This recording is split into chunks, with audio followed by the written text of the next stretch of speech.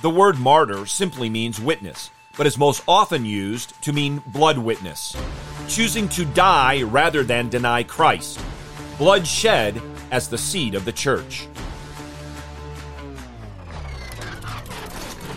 Let me hear you! Going loud! All one, all two, all three. Please.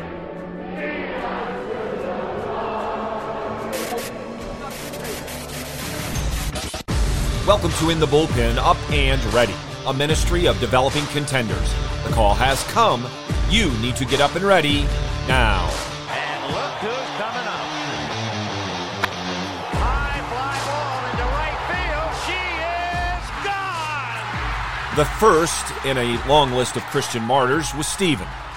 He was faithfully fulfilling his role as a deacon when some people engaged him in argument.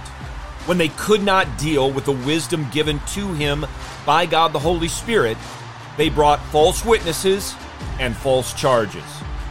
Then the high priest asked Stephen to give a defense of himself. As a pastor of mine rightly suggested, Stephen probably knew he wouldn't make it home for dinner that night. Yet, knowing this, Stephen spoke, and in his words and actions, we find the qualities both of one willing and worthy of the honor of being a Christian martyr. Hear now from God's word in Acts chapter 6, verse 8 through chapter 7, verse 2a. And Stephen, full of grace and power, was performing great wonders and signs among the people. But some men from what was called the synagogue of the freedmen, including both Cyrenians and Alexandrians, and some from Cilicia and Asia, rose up and argued with Stephen. But they were unable to cope with the wisdom and the spirit with which he was speaking. Then they secretly induced men to say, "We have heard him speak blasphemous words against Moses and against God." And they stirred up the people, the elders and the scribes, and they came up to him and dragged him away and brought him before the council. They put forward false witnesses who said, "This man incessantly speaks against this holy place and the law. For we have heard him say that this Nazarene, Jesus, will destroy this place and alter the customs which Moses handed down to us."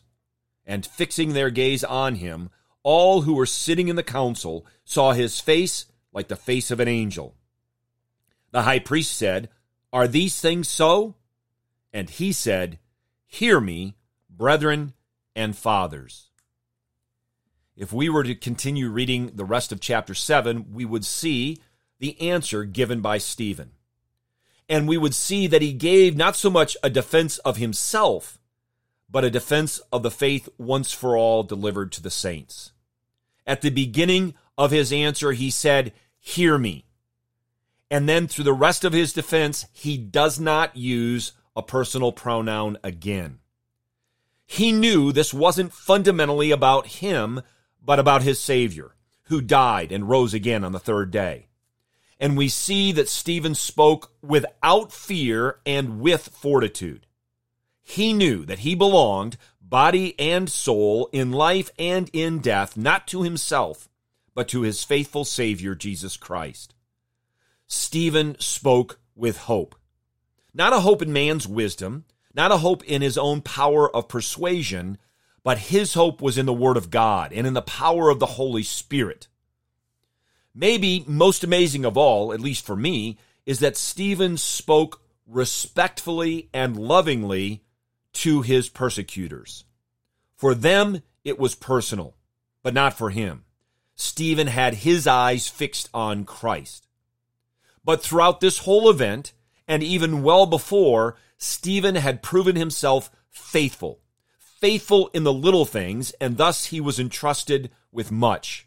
Stephen had been willing to live for Christ by serving others, and here he is willing to die for Christ. Stephen was a living and dying example for Christians throughout all time, a living and dying example for you and for me. Whether or not we will be called to be blood martyrs is yet to be revealed. But all of us in Christ should live daily as faithful witnesses of Father, Son, and Holy Spirit. We do so denying ourselves daily, and we do so even if it means death. We would even prefer death over denying our Lord and Savior, King Jesus. Get your eyes up, fixed on Jesus, the author and perfecter of faith, and be ready to deny yourself, take up your cross, and follow him.